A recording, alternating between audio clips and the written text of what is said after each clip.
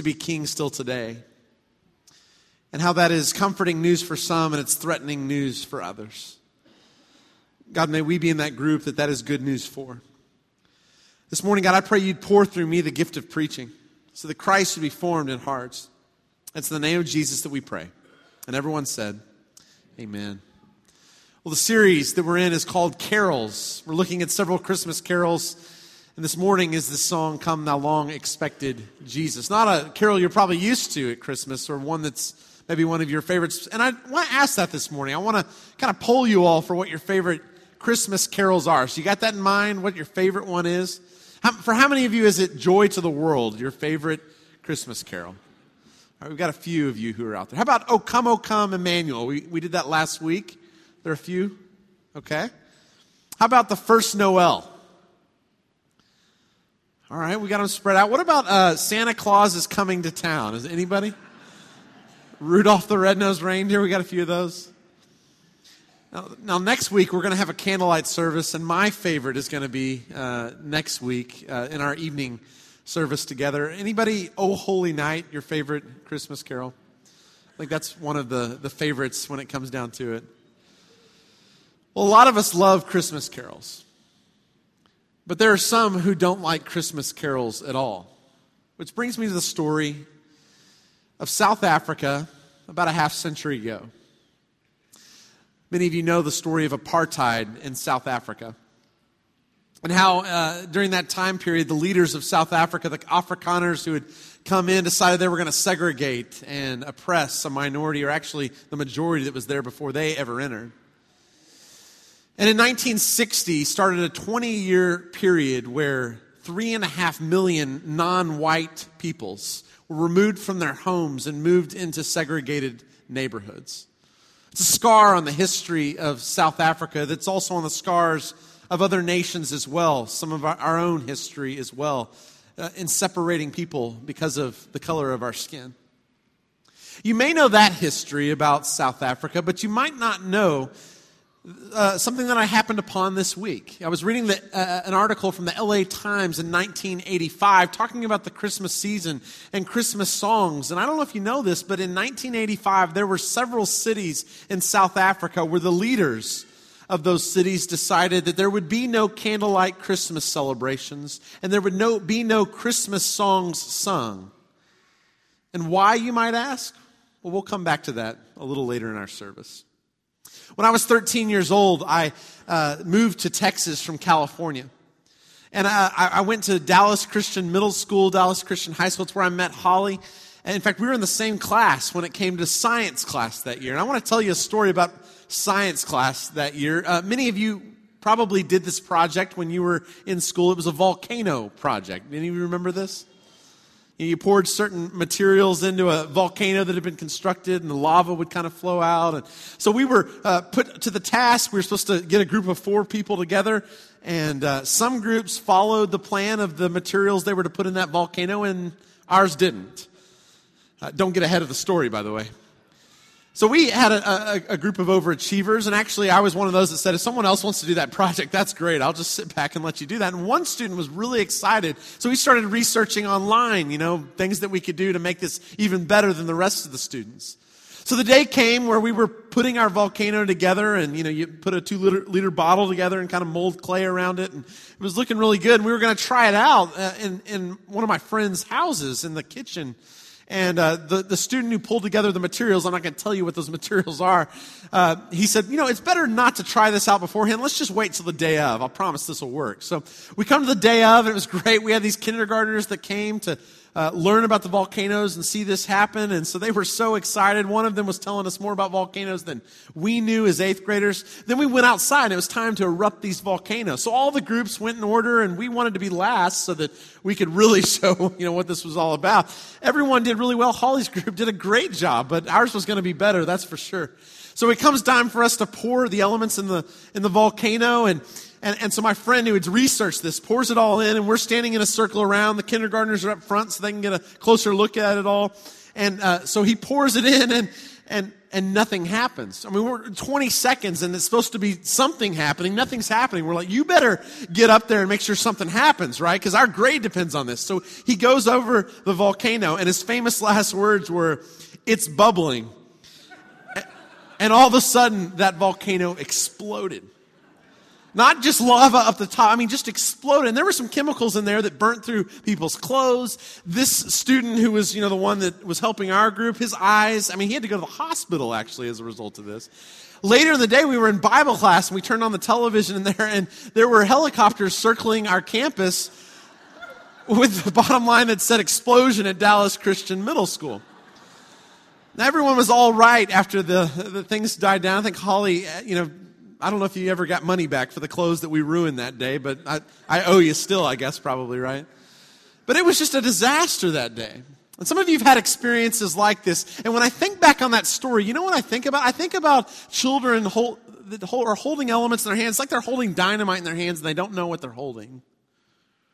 Or maybe some of us, like 8th graders, not knowing the elements we're holding together. And when I think about this morning, some of us don't realize the songs that we're singing.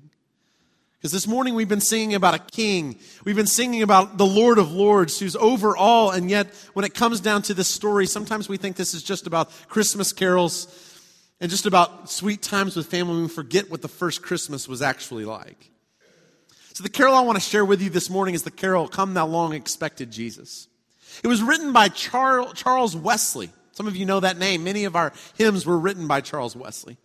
Charles' brother John was the leader of the Methodist Church, the Wesleyan movement. And so many of our churches, in fact, just down the road, a church is here because of John Wesley. And John and Charles traveled by ship from England over to the States with James Oglethorpe, who was coming to establish the last of the 13 colonies, Georgia. And they came over and it was important, their religious faith and their religious heritage to what they were trying to establish in Georgia.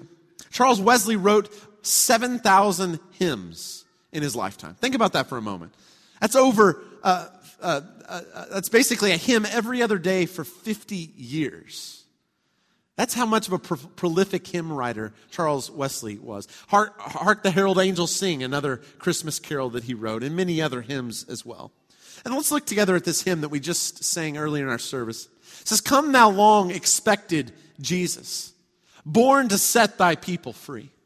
From our fears and sins release us. Let us find our rest in Thee." Israel's strength, let's go on to the next slide there. Israel's strength and consolation, hope of all the earth Thou art, dear desire of every nation, joy of every longing heart. All right, you hear some of the themes that we talked about last week in that, don't you? Themes about the longing for Jesus to come, for Israel, that He was the hope of Israel coming into the world. Themes about a longing, about a freedom. This is about Israel and they're hoping for something. But then verse 2 comes along. "Born Thy people to deliver, born a child and yet a king, born to reign in us forever, now Thy gracious kingdom bring. By Thine own eternal Spirit, rule in all our hearts alone. By Thine all-sufficient merit, raise us to Thy glorious throne." The themes are there of king, of kingdom, of a kingdom that would be brought to earth, of a king that would come and reign here among us. And there's a line I want to point us back to in that second verse. The line is this: "Born a child and yet a king." Now this is a startling juxtaposition of sorts, isn't it? We think of children and we think of kings, but we don't think of them in the same person. Children grow up to become kings one day, unless it's like the sword and the stone or something like that, right? But for most of our kings, they come later in life. But this baby, when he was born into the world, Jesus Christ, he was a king from the day he was born. And that news that the king was coming into the world, that was good news for many people in that time period. But it was not good news for others. And one of those guys was a guy named Herod. If you have your Bibles, open to Matthew chapter 2. I'll begin reading there in just a little bit. But I want to give a little history on who King Herod was from sources of history that we hear about. This guy was a brutal dictator. Herod was the second most wealthy person in the entire world at that time. Of course, Caesar, the emperor, was the wealthiest person, but Herod was soon after that. And he tried to build things that surpassed anything Caesar ever thought of. He built this mountain called Herodium. This is from scratch. He built this mountain on his own. You could look from Jerusalem and look around. You could see Herodium. I remember going a few years ago to Israel and seeing this mountain. And it was like this mountaintop palace that he would go and stay at. He built this mountain. And part of the reason he built this was so that one day when he died, he would be buried in a place where his remains could still look over Jerusalem, even in his death. Some scholars believe that Herod tried to rebuild the temple so that he could be remembered better than Solomon was even remembered, even as Scripture describes him. He also built a harbor called Caesarea, right? Creative name, just like Herodium, Caesarea. It was a gift to Caesar of sorts, larger than anything that Caesar had ever created. It was 10 times larger than anything Caesar had built. 520 acres wide, basically, this harbor that was built by Herod. Herod built stadiums that would rival any college football stadium today, any NASCAR facility, any of these stadiums that we see today and go to. Herod was building that all the way back then. In fact, he built 7 palaces that were larger than any of the palaces that Caesar built. So if you're thinking about a hotel name in Las Vegas, call it Herod's Palace, right? It can be bigger and better than Caesar's. And he did all of this partly because he taxed the people so great. I mean, you think taxes are bad today. We heard the girl a few weeks ago talk about how bad that was, right? When Matt was preaching. Herod, some scholars will tell us he taxed the people up to 80 or 90% of their income to build all that he was building. I mean, this is a dictator, a tyrant, and as we read the story, we find out more about that. He was a violent man.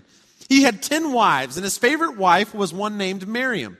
And Miriam was one where when he would go on a trip, he went to the Far East one time and he told the rest of his men, hey, if I don't come back for some reason, what I want you to do is I want you to kill Miriam, because he just could never get in his mind that Miriam would be married to another man. This is the kind of love he had for her, right?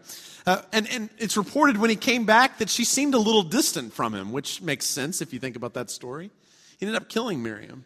Killed 3 of his sons, one of them in his one of the favorite pools that they had growing up. I mean, this is a harsh ruler, a tyrant. He ordered also his people that when he was to die one day, that they were to round up all the people in Jericho, take them into the stadium, lock the doors, and make sure all of them were killed and slaughtered. The reason being, he wanted the day of his death to be the day that was mourned more than any other in Israel's past. This is the kind of leader that Herod is. And I think those are important details when we come to this story. Otherwise, Herod is just another name on the page. But this is the kind of person Herod was. And this is what we read in Matthew chapter 2, beginning in verse 1. After Jesus was born in Bethlehem in Judea, during the time of King Herod, Magi from the east came to Jerusalem and asked, "Where is the one who has been born King of the Jews? We saw his star when it rose and have come to worship him." When King Herod heard this, he was disturbed, and all Jerusalem with him. You can guess so, right? Because this is Herod's title. Herod was known as the King of the Jews, but what do we find here? Now, there's a new baby to be born who's apparently the King of the Jews. And that's going to cause trouble for this Herod, who made sure that no one around him would be any kind of threat to his throne. See, this Jesus was born with a death threat on his head from day one. Before he could walk, he had a price on his head. This is the kind of world he walks into. And sometimes the story of Christmas we forget in the midst of the holidays we celebrate. Let's keep reading in verse 7. Then Herod called the Magi secretly, found out from them the exact time the star had appeared. He sent them to Bethlehem and said, "Go and search carefully for the child. As soon as you find him, report to me, so that I may go and worship him too." Instead of showing his anger and jealousy, Herod's able to at least contain himself long enough to say, "Hey, I've got an idea. Bring this Jesus to me so I can worship him. You want to do that? I want to do the very same thing." We're all about worshiping this Jesus, the King of the Jews. In case you were wondering about deceptive politicians, they've been around longer than just the United States of America, okay? Been around for a long time. And that's the kind of deceptive person that Herod was willing to do whatever it took in order to take out people so that he can continue to reign. But after the Magi worshiped Jesus, they were warned in a dream never to return to the country the way that Herod was. The angels had warned them of this, and this is what we read in verse 16 after Herod finds that out. When Herod realized that he had been outwitted by the Magi, he was furious, and he gave orders to kill all the boys in Bethlehem and its vicinity who were 2 years old and under, in accordance with the time he learned from the Magi. Now, does this story remind you of any other story in Scripture? It reminds me of the story of Exodus, doesn't it, you? Pharaoh, the king of Egypt, is worried about all these Israelites who are growing in number. And so he decides, we're going to kill all the baby boys. In fact, all the babies, I think it is, thrown into the Nile. And the midwives wouldn't put up with the order of Pharaoh. But many are killed. And as we see the stories that goes along, isn't it interesting? Because the very child he tried to make sure was done away with, he ends up raising in his own palace the very one who would later lead the people out of bondage.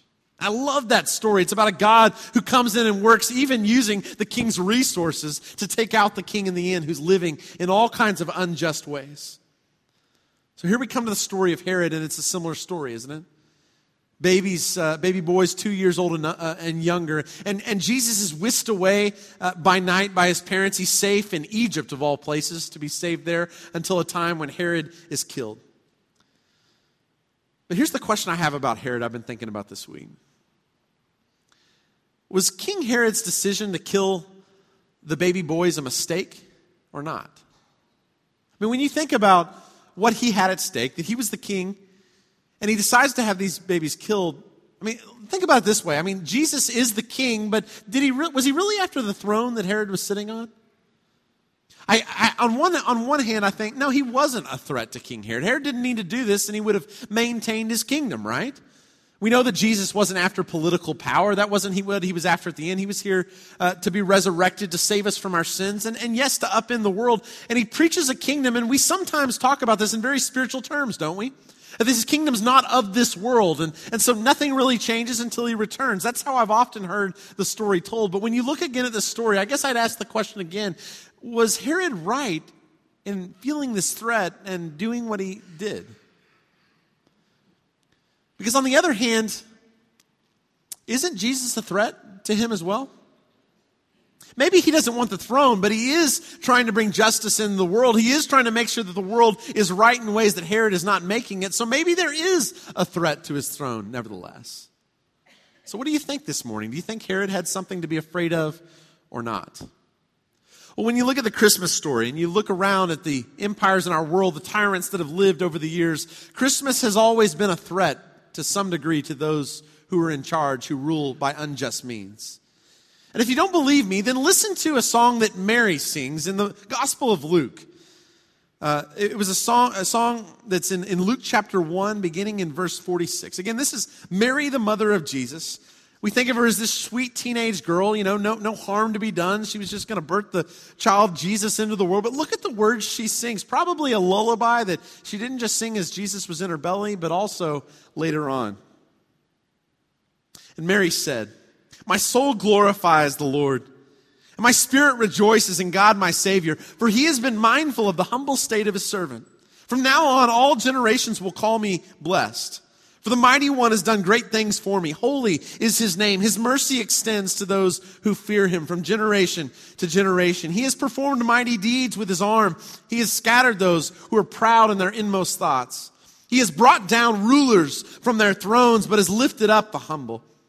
He has filled the hungry with good things, but has sent the rich away empty. He has helped his servant Israel, remembering to be merciful to Abraham and his descendants forever, just as he promised our ancestors." That's not quite the nursery rhyme that we sing our kids, is it? But this is the song that was in Mary that she had to get out. Right as she's probably looking up to Herodium and all the palaces that Herod had built, she's foretelling a day when those palaces would be no more. When those who are proud, those who are greedy, those who sit on the throne will be brought low, and those who are the humble, those are the ones who will be exalted and raised up. These are words of treason in this time period. And so this young girl, Mary, is not just this girl who burst Jesus into the world. She is one with a fire in her belly, not to mention the Messiah, who's willing to challenge those in power to say, it will not always be this way because of the one who is being born into the world. And we think Christmas is about candy canes and reindeer and presents, but Mary thinks it's about something far different, something that's lost on us, but maybe it wasn't lost on Herod. But Herod doesn't kill baby Jesus. Jesus gets off, and eventually it comes back to haunt Herod. Not Herod Sr., but his son Herod, who is there after he dies in charge. In fact, turn over to Luke chapter 8. I want to read a few verses that I just think they're incredible verses that we just bypass a lot of the time. Luke chapter 8, beginning in verse 1. After this, Jesus traveled about from one town and village to another, proclaiming the good news of the kingdom of God. The 12 were with him, and also some women who had been cured of evil spirits and diseases. Mary called Magdalene, from whom 7 demons had come out. Joanna, the wife of Chuza, the manager of Herod's household. Susanna, and many others. These women were helping to support them out of their own means. Now, if you're reading the story that probably Herod had heard as well, there was a time in Egypt with Pharaoh that tyrants should learn in the future not to do it as Pharaoh had done. Because as I said earlier, Moses grew up under Herod's palace, and he grew up and he was called by God to go back to Egypt and free his people from bondage. Pharaoh had made a mistake of not killing everyone he could have when he had the chance. And here is Herod trying to repeat the play from the playbook. And what happens here? Jesus grows up. He's not killed. And what do we read in Luke chapter 8? Did you read that detail about Joanna? I never noticed this before. Joanna, the wife of Chuza, the manager of Herod's household. In other words, Herod is financing the ministry of Jesus without even knowing it. This Joanna and other women, they're financing Jesus' ministry. And Herod is paying her as the manager of the household. And what is this money going toward? It's going toward the ministry of the one that his father had tried to put away and now is going to be the downfall of the empire later on, years to come. And I love how God does this. God works in the most surprising of ways, that even under the nose of those in power, God is sometimes working in the midst of the injustice to raise up new leaders and to do things that others could never have conceived, even using the paycheck of the king himself. See, maybe this Christmas story isn't as safe as we always thought it was. You realize this morning what we've been singing about? What we've been singing about this morning would get us put in jail in many countries around the world. Proclaiming Jesus as king, telling the Christmas story in times in the past, as I told in South Africa, where that was banned, where a candlelight service that we'll celebrate next week is something that couldn't have been done in the midst of the apartheid that was going on in South Africa. Did you know that song we sang just before the sermon is called the Magnificat? Yeah, it's titled in your program, but it comes from Luke chapter 1. Those very words we read from Mary, those are the words that are the words of that song, the Magnificat, that we sang this morning. And 3 separate times in history, tyrants have banned that song from being sung because they were afraid of the danger it would cause, of the revolution it might cause, if the words of Scripture might get out to those who were being oppressed in some way. In Argentina, in India, and in Guatemala. 3 separate times we sang a song this morning that couldn't have been sung there. Is it because they don't understand the Christmas story, these tyrants? No. I'd suggest to you it's because they understand that story exactly. They understand that this story is a threat to those who rule in unjust ways, because the God of our world isn't going to let that go on forever. Sometimes he's had to punish Israel because Israel didn't do it right. And sometimes he's had to go in and clear out other rulers because they've not done it right. But in the end, evil will be defeated. And tyrants don't get to continue to reign on the throne. See, Herod kills the baby boys not because he misunderstands Christmas, but because he understands it better than sometimes we understand Christmas. Sometimes I think we come into church and we sing these songs and we go through our festive rituals and we don't realize we're like children holding dynamite in our hands without even knowing it. Or we're like 8th grade boys with a volcano project, not having a clue what's about to happen. Sometimes we come in and we sing these songs and we forget that this was the kind of thing that started revolutions years ago. These are the songs that were banned and are still banned across the world today. And we come in and we sing those songs and we leave thinking that nothing changes in the world. But we serve a God who doesn't serve the status quo. We serve a God who hears the cries of the humble and the oppressed and raises them up. We serve a God who doesn't just let those sit on thrones who rule unjustly, but changes all of that. And we serve a God who's promised that to happen. And I hope that's good news for us this morning. Because some of us look around and we're wondering, boy, things don't seem right in the world today, do they? And we wonder what God's going to do about it. And sometimes it takes more time than we wish it would take for him to change things. But we serve King Jesus. And it's his kingdom that's most important in our lives. He is king over all. And to me, that is good news this morning. It's good news to those who are humble that they'll be lifted up. But for those who are on thrones, for those who find greed in this season, well, Mary has another word for that. So may we this morning sit and may we adore and may we praise and may we honor and may we crown King Jesus. For he is still king. Amen. Let's pray together as we close our time. Father, I thank you for this story that doesn't let things just kind of continue the way they are. God, we live in a time where it seems like the unjust get to rule. We live in a time where freedom is not happening in every place. We live in a time where the low are not always lifted up, and those on thrones continue to sit on thrones even though they rule unjustly. So this morning we pray that your kingdom would come and your will would be done on earth as it already is in heaven. That's our prayer this morning. And we lift up King Jesus and look forward to celebrating him in the weeks to come. But God, remind us of what this message is, that it's like dynamite in the hands of a child. It's like elements around a science fair project, God, that didn't turn out the way it should have. God, that you are still working your kingdom in our world, and we thank you for that. It's in Jesus' name we pray. Amen. We'll be standing now as we close our time together.